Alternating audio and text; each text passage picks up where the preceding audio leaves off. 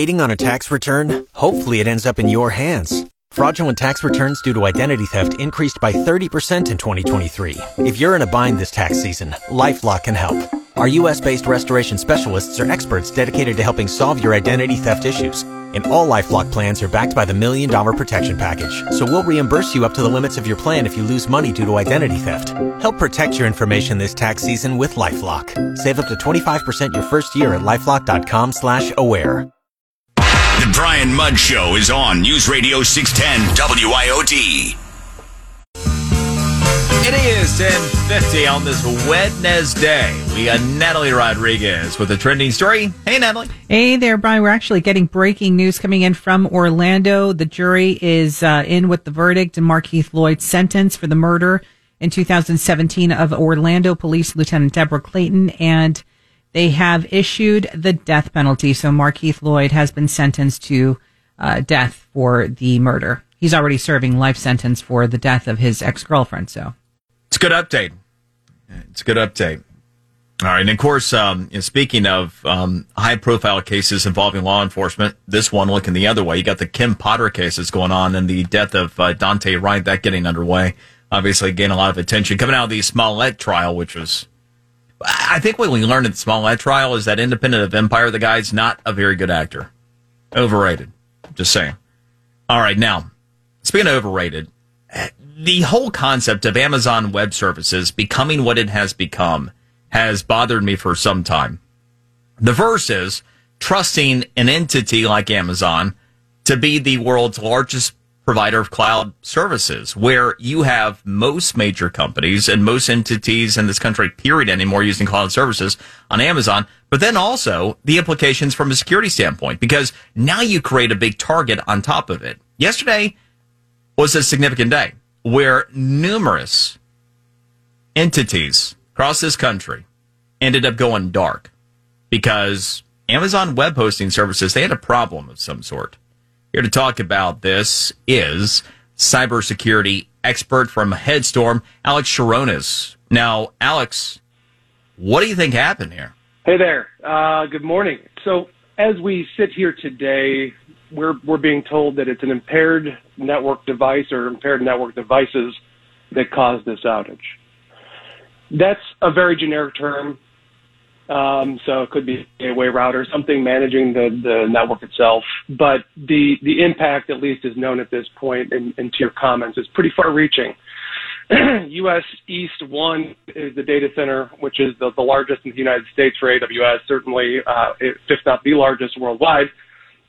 And a lot of services, as you said, both enterprise, governmental, and education rely on services that are coming out of there. And so what happened yesterday is pretty wide-scale impact to a variety of different sectors and industries.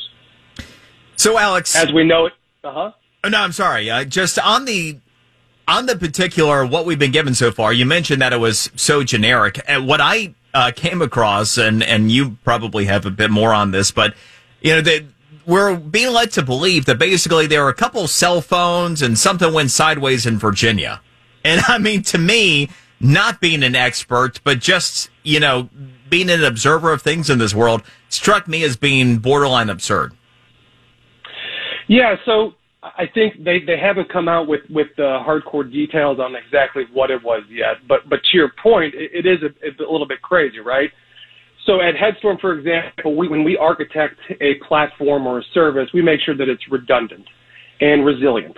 And in a situation like this, when you have a failure of a cloud service provider, a CSP, have that, you want to make sure that you have the ability and resilience to fail over to a different region, to a different data center, to allow you to stay up and minimize the amount of downtime associated with it. The irony of this is it's not just, enterprises, like I said, government and education that's been impacted by this, but Amazon AWS itself.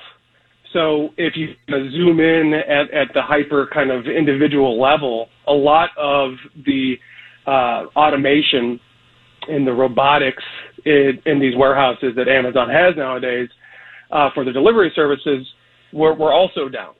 So this is a bit of a drink your own champagne, eat your own dog food type of a situation where it comes back and bites you, right? And so those robots were actually down. So was it down for a huge amount of time? Depending on who you talk to, it could have varying levels of impact. So I'll leave it to individuals to kind of address that. But AWS itself, Amazon itself, also had impacts as a result of this. It's not the first time. It's not the first time that this has happened.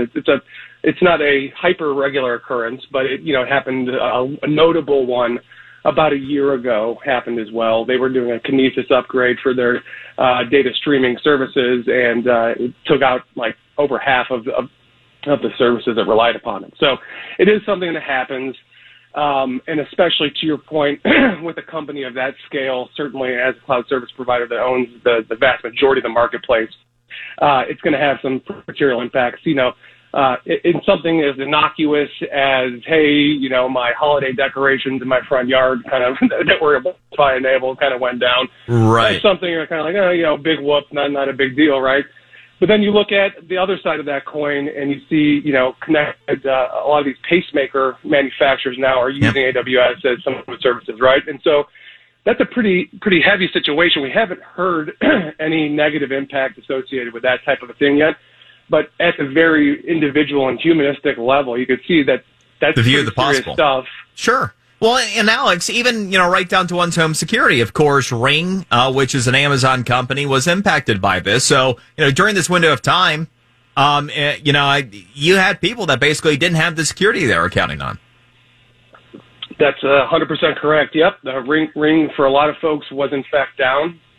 And so from a physical security perspective, not a lot of visibility into what was going on. And depending on, like I said earlier, depending on your service and your company, you can rely pretty dang heavily on making sure you can see everything that's going on there.